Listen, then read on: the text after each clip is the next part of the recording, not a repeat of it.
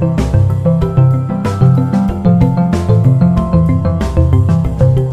there, we're reading between the lines and we're up to our 6th video. Sorry about yesterday, I got a little bit animated and I went on so long I actually had to edit myself in post-production. Can you imagine?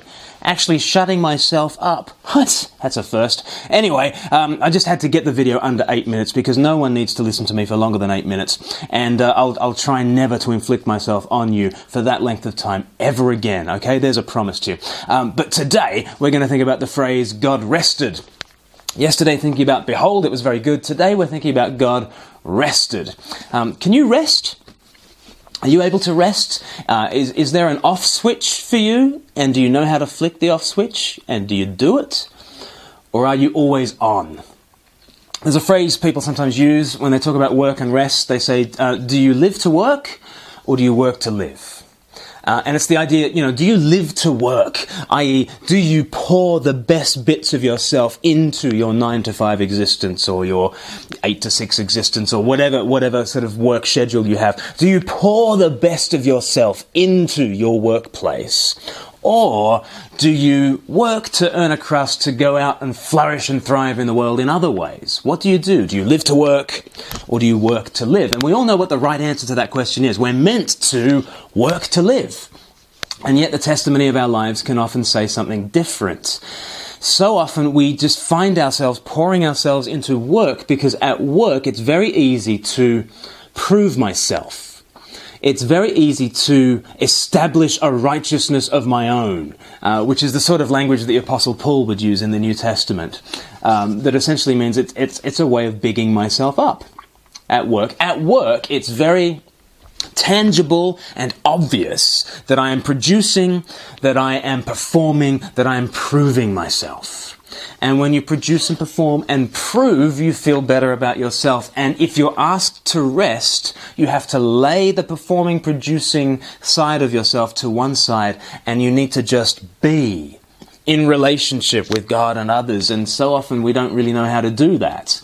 And so we don't flick the off switch. Instead, we keep on going and keep on going and keep on going. What's the answer? I think these verses from Genesis chapter 2 will give us the right perspective, because we see that yes, God works, but God rests as well. Genesis chapter 2, let me read from verses 1 to 3.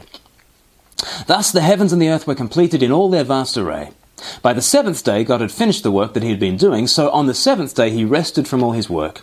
Then God blessed the 7th day and made it holy, because on it he rested from all the work of creating that he had done. It's amazing, isn't it? If we ask God the question, do you live to work or do you work to live? Actually, God gives us a surprising answer, because we might expect that God lives to work.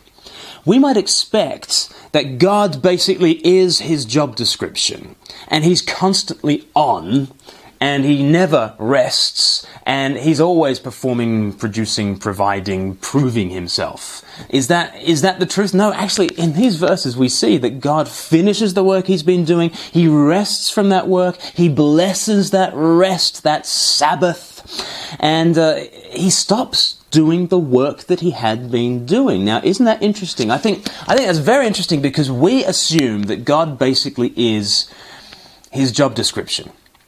I was reading this debate between Ruth Gledhill, who at the time was the Times religious affairs correspondent. Ruth Gledhill was debating Richard Dawkins. Stephen Hawking had just come out with a book called The Grand Design, and it was all about, we don't need a creator, the universe, just creates itself, which is a stunningly ridiculous self-contradiction, really, creates itself. Anyway, they were having this debate, Ruth Gledhill and Richard Dawkins, and during the debate, Ruth Gledhill said this. She said to Dawkins, could there be another role for a deity beyond creation, beyond that of creator?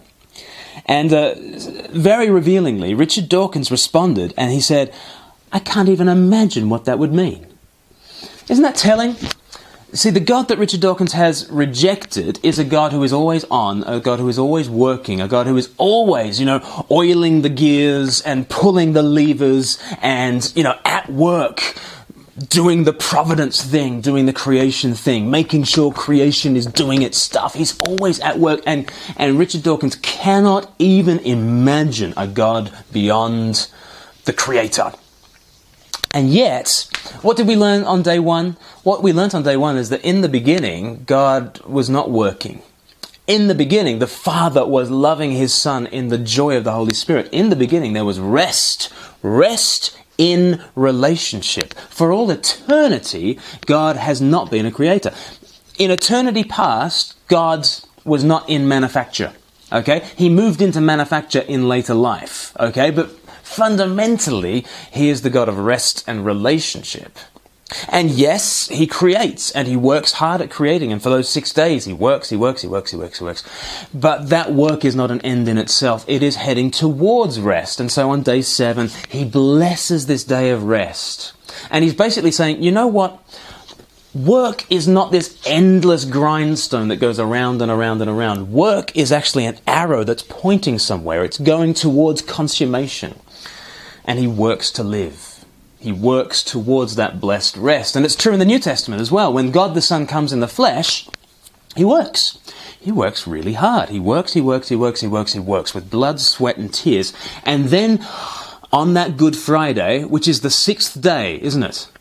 Good Friday is the 6th day because day 1 is Sunday. And so Friday is day 6. And at the very end of the 6th day, what does Jesus say? At the end of all that blood, sweat and tears, all that toil, what does He say? He says, it is finished.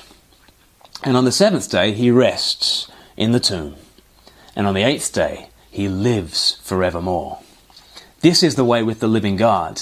And if we get this vision for who God is, a God who eternally is a God at rest in relationship, who does work, but that work is meant to point towards a blessed rest in relationship. If we get that vision, then maybe we'll start to work in the right kind of way.